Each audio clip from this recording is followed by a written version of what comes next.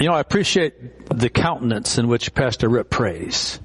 There's always a smile on his face. Did you realize that? He always comes up with a smile. He always comes up to find the best in every situation. And that's what I appreciate about Pastor Rip. I know he has hard days, like all of us do, but you know what? I've never seen him down, really. I don't live with him either, right? All right. Spoken from a wife. There you go. I love it. So we're in our Revelation study. We're in chapter 21. This is going to be the second part of our chapter study on 21. And I know that, it seems like we're spending quite a bit of time here thinking about things that are way in the future. Because this isn't the rapture. This isn't imminent. This is something that's not going to be for a long time. It's going to be at least 1,000 years from now, at least.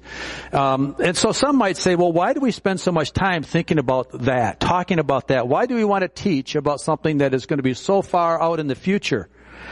Well, let me just say that I believe that it's important that we put long-term perspective in our daily thought living. Because when I can think long term, it can help my daily walk. I've heard it said that days drag on, but years fly by. Think about that. Days drag on, but years fly by. And I know that sometime a day feels like 5 years, doesn't it? Sometimes we get really down in our days. But you know what? When I look at last year, it seemed like that was like a week ago. How quickly the years fly by. So it's important that we keep our long-term viewpoint based upon the things that really sets our joy.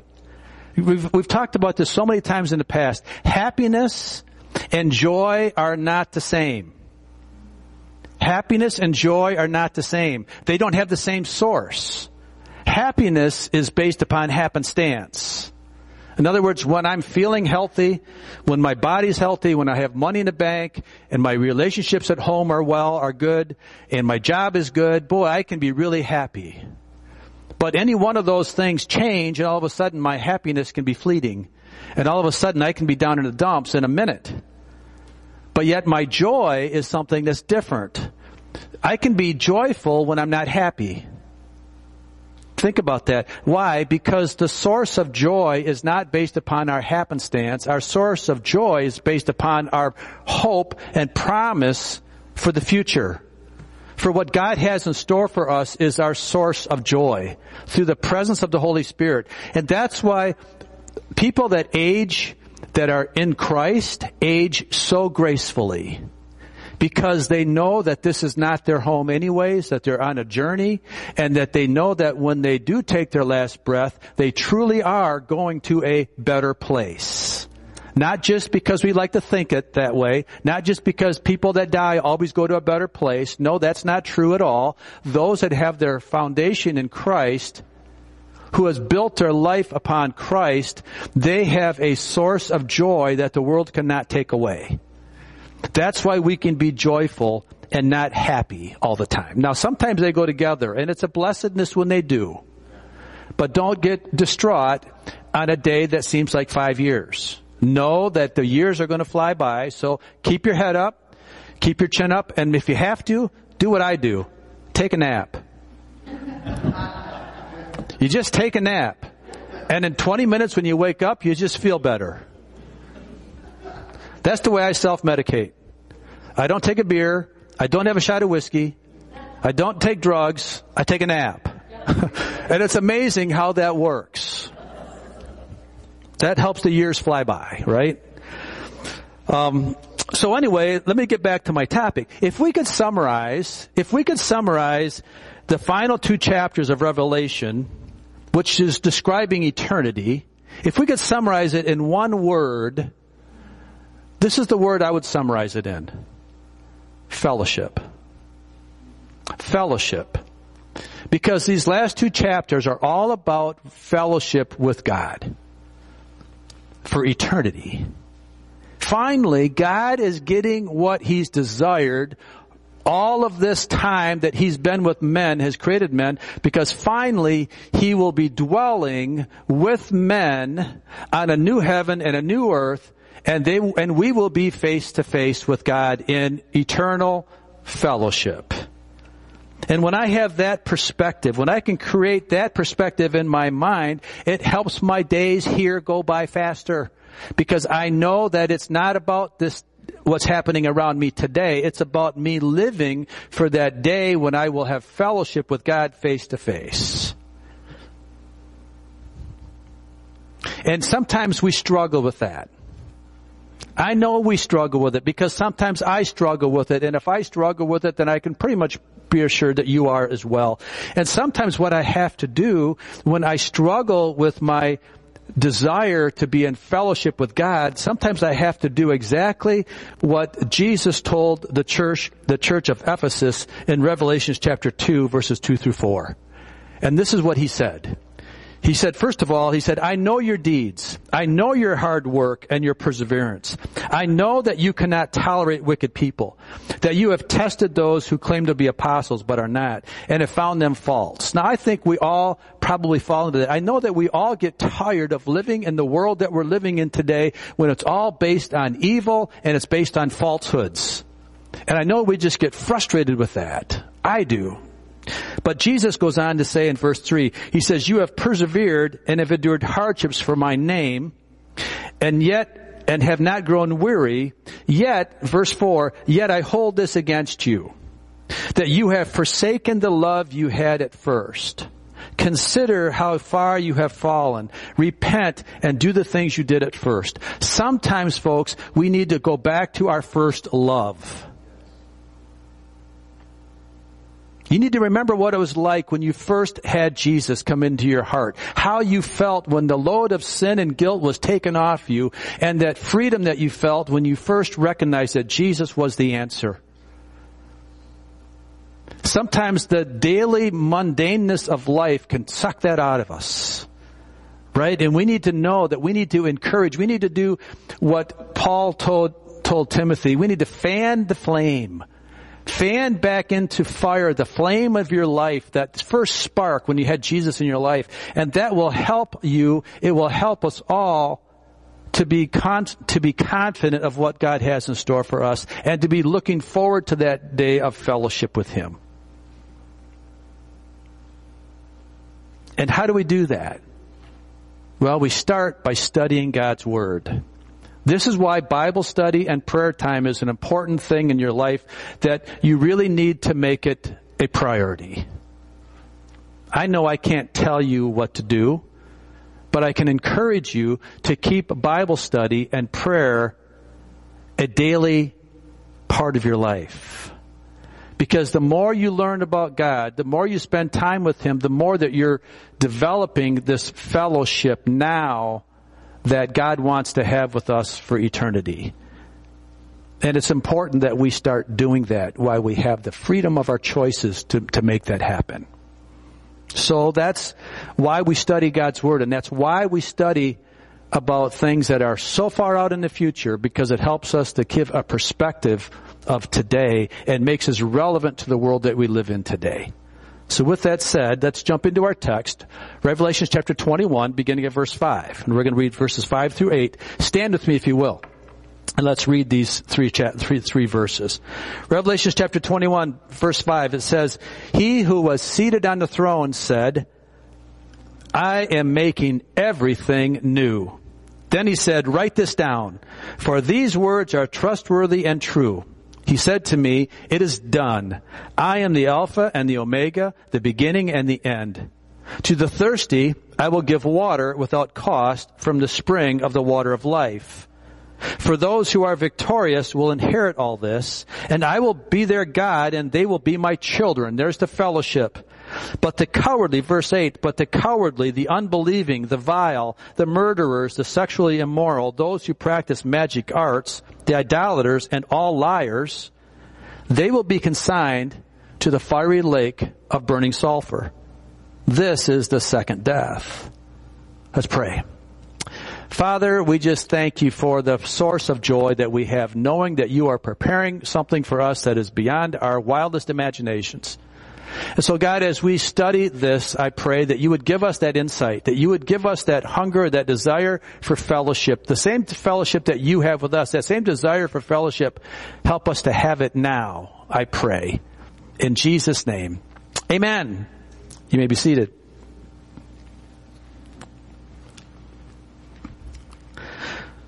So John heard the voice of the one who was seated on the throne, that would be Jesus, and he's declaring, I am making everything new. Now, we talked about that a couple weeks ago, about the new heavens and the new earth, and so now we have to think about what he's making new. And I think the biggest challenge that we all have in this whole process is the process of being patient. I like new things. I like to open a new box of whatever it is, and I like to put things together. And I even read instructions sometimes. Because if I don't read instructions, I'll end up putting it together about 5 times. Yeah. And I've learned, I'm old enough to realize that sometimes men should read instructions. But I like putting together new things. But it's hard sometimes to be patient in the new things that God has in store for us. We're going to have a new body. We're going to have a new heart. We're going to have a new desire. We're not going to have a desire for sin. We're not going to have a desire for anything fleshly. We're going to have a desire for God and for all eternity. But let me ask the question here. Is there anything new or anything that's not going to be new in the new heavens and the new earth? And it sounds like a trick question because God said, I'm making everything new. But let me just share with you one thing that's not going to be new. The only thing that will transfer from this world to the next that's not new is your relationships.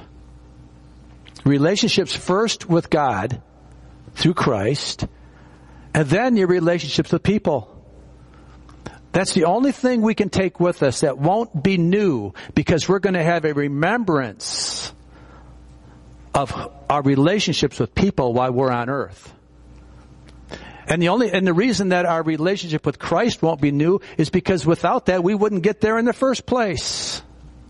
The only way we're going to get there and to see what John is describing as a new heavens and a new earth is if we have an ongoing relationship now that will transfer into the new heavens and the new earth as we are raptured from this age into the next, and all the things that happen, it all happens because we have a relationship with Christ. Therefore, that will not be new. And for that reason, I think it makes it even more obvious why Satan spends so much time trying to destroy these very relationships. That's why Satan's number one goal is to destroy your relationship with God. And he does it through lots of devious ways. Not only does he want to destroy your relationship with God, but he wants to destroy your relationship with people. That's why gossip is so dangerous. That's why backbiting is so dangerous. That's why grumbling is so dangerous, because it's typically about people. And Satan is right there trying to destroy that, because he knows that that relationship with God first, people second, is the only thing that will travel with you into the new heavens and the new earth. Everything else will be made new. That's a takeaway from this. That's why we need to talk about things 1,000 years from now, because that helps us keep our relationships pure here. It helps us keep our relationships with people in proper understanding and proper perspective. We can begin now to practice that, and we should be doing that. And then John goes on, and then he says, in verse 5, then Christ said, write this down, for these words are trustworthy and true. Now, I find it interesting that sometimes John doesn't have to write things down, and sometimes he does have to write things down. So why now is God saying to John, write this down? Do you think it's because God was going to forget what he said? Do you think that John is writing this down because God's a forgetful God? Or do you think he's saying write it down because we're a forgetful people? Maybe we need to read things over and over and over again because we forget what we read or we forget what we hear. So he says, write this down, John, because these words are true and they're trustworthy. And I want you to read them over and over and over again. so he said, write this down for our benefit. Because sometimes we need to write notes to ourselves, right? I know I'm not a real good person. I don't do that well, but I know someone who does. And she happens to be sitting in this room. And she does a great job writing notes to herself. I come up and I see the notes on the counter in the morning when I get up normally before she does, and I see her list of things to do, and I know she's going to get those things done. And I don't know why I don't learn from her. But we need to write things down. And then he said in verse 6, he said to me, it is done. I love that word, done. Now what does it mean? You see, when God declares something as being done, it has a special meaning in that it means that it can never be undone. What God declares as done can never be undone. And this is the final setting here that we're talking about, because this is the relationship that will never change. We've never experienced that before. We can never really truly comprehend what it means to have something done that is never changing, because even if I write something down, I have a tendency to forget what I wrote down, or I have a tendency to forget what I wrote, or even to read it. Therefore, I can undo things that I think are done. And it can become very unsettling for people because it sounds like I've forgotten. And probably I have. But yet when God says it is done, it is done. And it's never going to be undone. Thank the Lord for that. And then he says, I am the Alpha and the Omega, the beginning and the end. I am the Alpha and the Omega. Do you know what that means? It means that God was before time was ever created, and God will be forever thereafter as well. And the way that I can best understand this is a snow globe. I find myself this is a great word picture for me, because let me describe to you the way I see life in time and God in eternity. See, I live in a snow globe. I have a beginning of my day on the left side of the snow globe, and the end of my day would be the right side of the snow globe, and that would be my death. And everything that happens in my life happens in that snow globe, right? Yet God is not inside the snow globe. God is outside of the snow globe. Therefore, if he gets outside of the snow globe looking down on it, as we would look down on a snow globe, we could see the beginning, and we could see the end, and we could see the present, all at the same time. That's the way God sees things. That's why he says, I am the Alpha and the Omega, the beginning and the end, because he sees the beginning from the end and everything in between, and we're living in that snow globe of life. Does that mean that God predestines me? No. That has nothing to do with predestination. Because even in the snow globe of my life, when I come to a road and I can go left or right, God doesn't make me go left or right. I have the power to choose to go left and right. And just for the fact that God is outside of my time, outside of my snow globe, and happened to see that I was going to take a right, he didn't make me take that right turn. I took it. So he's not controlling my day. He just knows what my choices are going to be before I make them. Because he's what? He's outside of time.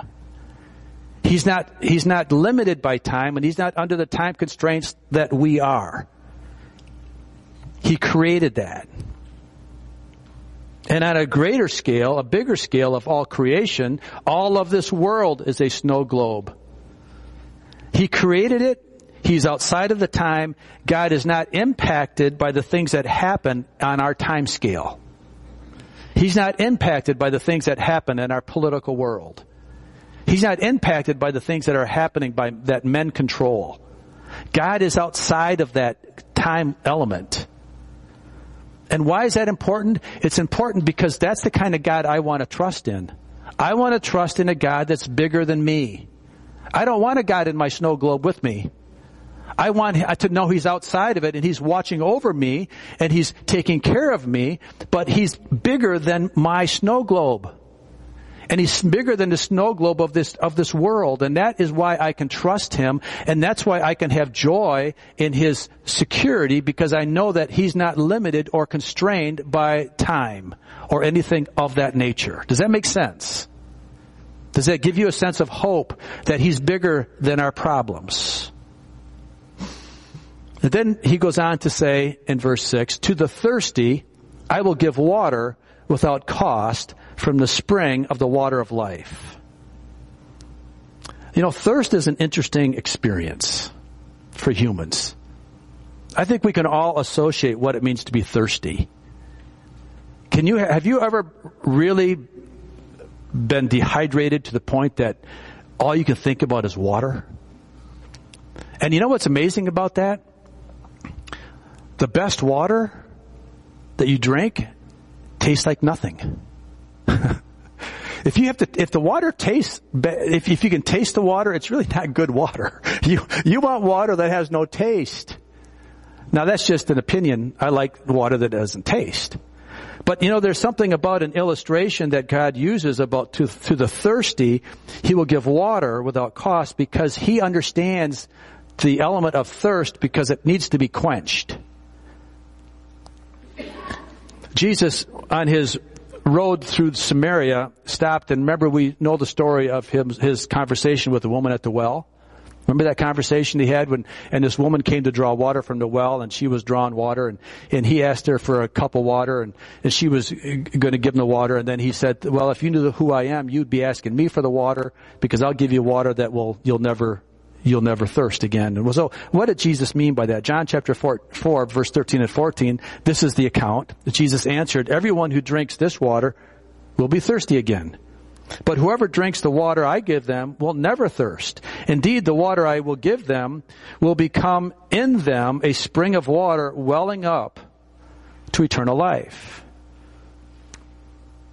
So the water that Jesus is describing to this woman there at that Samaritan well is the same water that will be giving in a new heavens and a new earth, because it is that spiritual water that will dwell in us eternally and will continually quench our thirst. So I don't think Jesus really meant that we'll never thirst. I think what he meant is that our thirst will constantly be quenched. As we dwell with him, that we'll have a living water living up within us that will quench the thirst that we have for spiritual things. And it will never be unsatisfied. The same spring of eternal life is talked about in Revelation chapter 22 that we'll get to in a week or two. But it says, Revelation chapter 22 verse 1, he says, then the angel showed me the river of the water of life as clear as crystal, flowing from the throne of God and of the Lamb down the middle of the great street of the city. Now we'll talk about that in a week or two, but that's going to be an amazing, amazing sight to behold. This river flowing down this mountain that'll be 1,400 miles long or so. I mean, it's just going to be an amazing thing. But the most appealing thing about this to me is that with everything being done and unchanging here with the nature of God, is also the fact that I will never have to pay for this water. It's free. I will never not be able to quench my thirst because I can't afford it. There are some things in life that we like, that we want, that we just can't afford, right? But when we get to that new heavens and a new earth, the things that are the most important to us, we will have an unlimited supply that we will never have to ask. We'll never have to beg. We'll never have to go without, because we're going to have this unlimited supply of God's grace and his greatness and his mercy and his love. And it's all, we are going to have a continual quenching of our spiritual thirst. And that just gives me hope. It gives me joy to know that this is not my life, what I'm seeing out here. I don't have to worry about what I can't buy here. I don't have to worry about that, because there's going to come a day when I won't even care about this anyways. All that matters is my hunger and thirst for Christ and that spiritual quenching of that thirst. And that's going to be an awesome day. Because now he goes in verse 7. He says, those who are victorious will inherit all this, and I will be their God, and they will be my children. So now we can see the call of fellowship. The King James Version says, he who overcomes shall inherit all these things, and I will be his God. And you can see the call towards fellowship. It's what God is asking for us. Now, we're going to turn a corner here now. Okay, we've been describing something which is, I think, is glorious and great, but now John says some things that may not seem like it fits here. If there are some that are victorious and those that are overcomers, that must mean that there are some that aren't victorious and aren't overcomers. And what is that all about? Why would John all of a sudden stop as he's describing the greatness of heaven and now bring it back to the downer of the fact that some people aren't going to be there? You see, the victorious and the overcomers will inherit everything that we've been describing. And they will be sons and daughters of God, and therefore they will enjoy that eternal fellowship with God. And that's our goal, right? That's what we did. That's what we should be desiring. But what about the ones that aren't victorious and aren't overcomers? Who are they? And what is their plight going to be? We find that in verse 8, he gives us a list now of who of those that will not be in this new heaven and a new earth. He says, but the cowardly, the unbelieving, the vile, the murderers, the sexually immoral, those who practice magic arts, the idolaters, and all liars, they will be consigned to the fiery lake of burning sulfur, and this would be their second death. So this brings us very quickly back to the reality of living today for tomorrow. We've been talking about the new heavens and the new earth and describing the purpose and the people that will be there. But verse 8 brings us back to the reality of not everybody is going to experience this. Heaven is being prepared for a very select group of people, a group of people that have washed their sin-stained clothes in the blood of Christ and are forgiven. And this requires, by the way, a daily washing of ourselves, not a one-time done thing, but a daily washing. And we will then be victorious in that time. But I think it's important that we talk about this list a little bit more. The first one that's listed on this list is cowardly. Cowardly. Now I find this to be very interesting, because in today's world of evil, the world calls the Christians the cowards. We're considered the ones that need the crutch, right? We can't handle life, so yeah, you cowards, you go to church. That we're the ones afraid of our own shadows, and we need the church to protect us. But in reality, let's talk about reality. In reality, a true believer is not a coward. The cowardly are the ones that self-medicate. The cowardly are the ones that can't handle life, and so they're the ones that go to sex or to drugs or to alcohol or find some other way to deal with life because they can't handle it on their own, but yet they call the one that goes to church the coward. Do you see how backwards that is? You see, it takes strength, and it takes being unafraid of what people think of you to be a true believer in Christ, and that is anything but a coward. And I think we all know how hard it can be sometimes to stand up for Christ on the job. When everybody's telling their jokes and laughing and having a good time, and then all of a sudden, they look at us and we're not participating in that, and they want to know, what's wrong with you, you chicken liver, or whatever they call you. I don't know. That's a funny word. Why are we chicken livers anyways? I don't know. But proclaiming Christ in a dark world is not an easy thing to do. In fact, Mark 8:38, it says, if anyone is ashamed of me and my words in this adulterous and sinful generation, the Son of Man will be ashamed of them when he comes in his Father's glory and with the holy angels.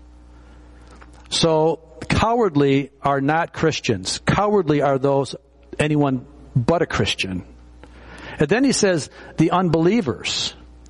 The unbeliever is listed as the second category of people that won't be in that time. You see, cowardly people and unbelievers, we don't rank them with the murderers. We don't rank them with the vile. I know a lot of really nice people and really good people that just aren't believers. I think we all know those kind of people, right? They're so good they don't think they need to believe. They're so good they don't think they need to have a relationship with Christ.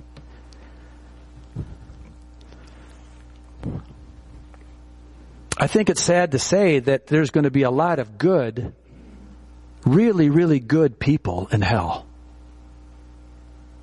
People that we wouldn't think that should be because they're good people. The list continues with the vile, the murderers, the sexually immoral, those who practice magic arts, the idolaters, and all liars. And this is not even an inclusive list. This is just starting it. But the fact is, guys, sin is sin. Sin is sin. All people that refuse to acknowledge their sin and ask Christ to forgive them will be listed in those that will not be in heaven, but rather consigned to the fiery lake of burning sulfur. So when I say that, in light of that, let me ask you, will there be those that have murdered in heaven? Will be there those that have committed adultery in heaven? Will there be those that worshipped idols in heaven? And what about liars? Do you think liars will be in heaven or have told a lie? See, I think that we have to look at it this way. Yes, there will be people that have committed murder in heaven. There will be people that have done vile things in heaven, not because their sin was okay, but because they dealt with their sin while they were on earth. They're the ones that are brave enough to deal with their sin, to say, hey, I've done a wrong thing. You know, it takes a pretty big man to say you're sorry. If you want to really test yourself, how difficult is it to tell someone that you love that you've messed up? It's hard sometimes to say you're sorry. So when we go back to that group of people, the cowardly and the unbelieving, why do you think they are listed before the murderers and the others? Why do you think they're listed first? I think they're listed first not because of the seriousness of the crime, but I think they're listed first because it's going to be the quantity of the people. I think there are going to be a lot more really, really good people in hell than murderers. I think there are going to be a lot of really nice people in hell than those that we think should be there. You see, sin doesn't have to be qualified as being bad enough. It just needs to be unaccounted for. And I think that's the thing that's why John kind of put it right now in this place of considering heaven and hell, that we would look at it and say, guys, who do you really think you are? A person may think they're a good enough person, but if a person doesn't account for their sin, they're not going to be accounted for in heaven. You see, people would say, well, I'm a really good person. I'm faithful to my spouse. I've raised a good family. I kept a good job. I even go to church. In fact, I even put money in the offering a little bit, right? But none of those reasons are good enough to get a person to heaven unless that person has dealt with the sin of an unbeliever or the sin of being a coward. That's why I think cowards and unbelievers are listed first in that list, because there's going to be more of them than more of the others. And that's the saddest part of it to me. So that when the question is posed to a person's need of forgiveness, they may think they don't need to make the choice on the matter. But let me just say this. A non-choice is a choice. And it isn't a good choice. Because there aren't three choices. You can't say this, that, or that, or something else. It's going to be a choice of heaven or choice of hell. One of the two. And the only way you're going to get from one place to the other is by accounting for your sin. And that's why the unbelievers and the cowardly are going to be of higher quantity in hell than the vile and the murderers and the sexually immoral people. Because basically, listen, guys, even in our life today, I can lie. And I can lie, and it's almost acceptable today. In our society today, it's almost, if not acceptable, to be a liar and not even be ashamed of it anymore. Isn't that a shame? Our politicians, sometimes they lie right to your face, and they don't even, it's part of the job. See, but that's not something that we should hold lightly. Jackie, would you come, please? So the reason that a person that committed murder may be in heaven and not be consigned to hell is because they made the choice to account for that sin. And that's something that we all need to do. That it's seeing sin as sin, and not that my sin is bad enough or my sin isn't that bad. That's why the cowardly and the unbelieving are listed first. And that's why there are going to be a lot of good people in hell. So what do we do now with this? What do we do with this? It's one thing for us to think about heaven. It's another thing to actually make it our eternal home. And I think it's something that we need to be honest with ourselves. And we need to take the time to examine our hearts and our lives today, because it's so easy for us to get wrapped up in our societal issues and just to be like the majority of people. And if it furthers my cause to lie a little bit, then it's easy to lie a little bit. If I don't want to stand for Christ in a job because it might put me on the outside a little bit, it's easy for me to be cowardly a little bit, right? Do we know what that means? Do you know where I'm going with this?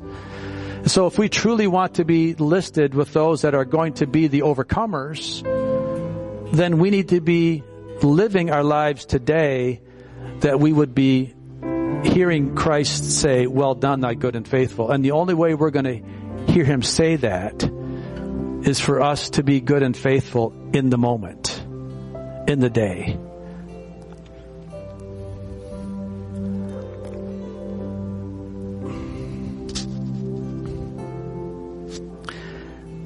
This is a great opportunity for us to take communion today. Why? Because communion isn't for the perfect. Communion is for the forgiven. And this is something that we need to cherish, because this is an opportunity for us to dwell a little bit in this moment of self-evaluation and to really examine our hearts. And I feel bad for those that aren't in church. I know some people will watch this online, and I pray they get something out of the message, but this is the most important part, is what we're going to do right now. Is that we're going to take a couple minutes and we're just going to sit in our seat where we're at. And if we were 30, 40, 50 years ago, we would be asked to turn around and kneel at your seat. Right? Remember that? Everybody just turn around and kneel at your seat and let's just pray a little bit. In fact, let's just do that. Let's be retro here a little bit. Just take the time and make your seat an altar. And just spend a few minutes here evaluating your life, asking the Lord to do a deep dive. And where am I at? Am I a liar and don't know it? Has it just become part of my nature? Do I idolize things more than God here? That's an idolater. Let's just, while Jackie and Tom play, let's just take a couple minutes. If you can, just turn around and kneel at your seat. And let's just pray a little bit here and do a little self-evaluation. Then we'll have communion. Lord, you're beautiful.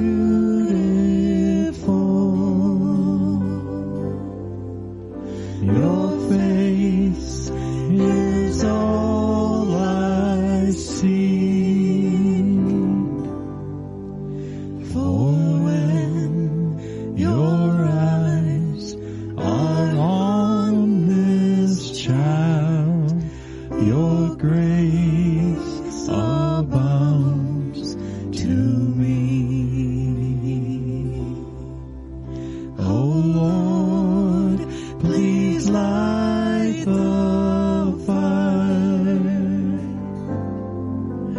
that once burned bright and clear. Replace the lamp of my first love that burns with holy fear.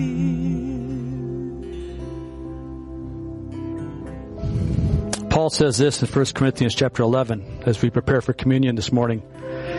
He says, "For I have received from the Lord what I have also passed on to you. The Lord Jesus, on the night he was betrayed, took bread. And when he had given thanks, he broke it, and he said, 'This is my body, which is for you. Do this in remembrance of me.' In the same way, after supper, he took the cup, saying, 'The cup is the new covenant in my blood. Do this whenever you drink of it in remembrance of me. For whenever you eat this bread and drink this cup, you proclaim the Lord's death until he comes.'" And then he goes on to say something very significant, very important for us today. "Therefore, whoever eats the bread or drinks the cup of the Lord in an unworthy manner will be guilty of sinning against the body and the blood of the Lord. A man ought to examine himself before he eats of the bread and drinks of the cup. For anyone who eats and drinks without recognizing the body of the Lord eats and drinks judgment on himself. That is why many among you are weak and sick, and a number of you have fallen asleep. But here's the hope. But if we judged ourselves, we would not come under judgment. When we are judged by the Lord, we are being disciplined so that we will not be condemned with the world." Amen. That's why communion is so important. Would you stand, come down to the front, and let's just have this time together? We've been biblical. We've taken account of ourselves today. And we've examined ourselves. And here's the deal. Come on, front, if you would. And here's the deal. It's not that you're perfect. It's just that you're forgiven. None of us are worthy in our own right to be partaking of this table. Only by the blood of Christ. And for the fact that we've taken our sin into account for, and we've asked Jesus to forgive us of our sin, can we come into this table and not be judged?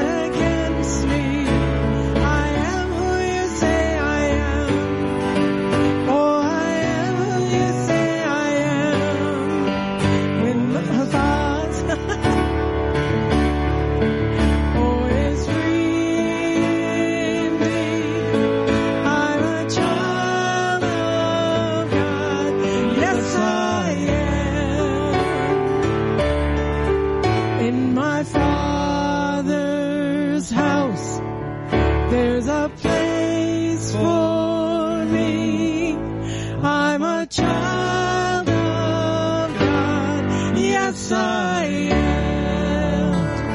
Father, we just thank you for that promise and that hope that we know that you are preparing a place for us, and we are rightly inhabitants of it. Not because of who we are, but because of what you've done in our lives, and we're thankful for that. So go with us today as we go into our homes this week, as we go into our place of business. Lord, help us to be bold for you. Help us not to be cowardly. Help us to be believers in what you've said, and help us to be appliers of what we're reading and studying. And I pray, God, your blessing upon us today as we look forward to what's ahead, because what's better is yet to come. The best is yet to come, and we're just trusting you in all of this. And we give you thanks, and we give you praise. And everyone said, Amen.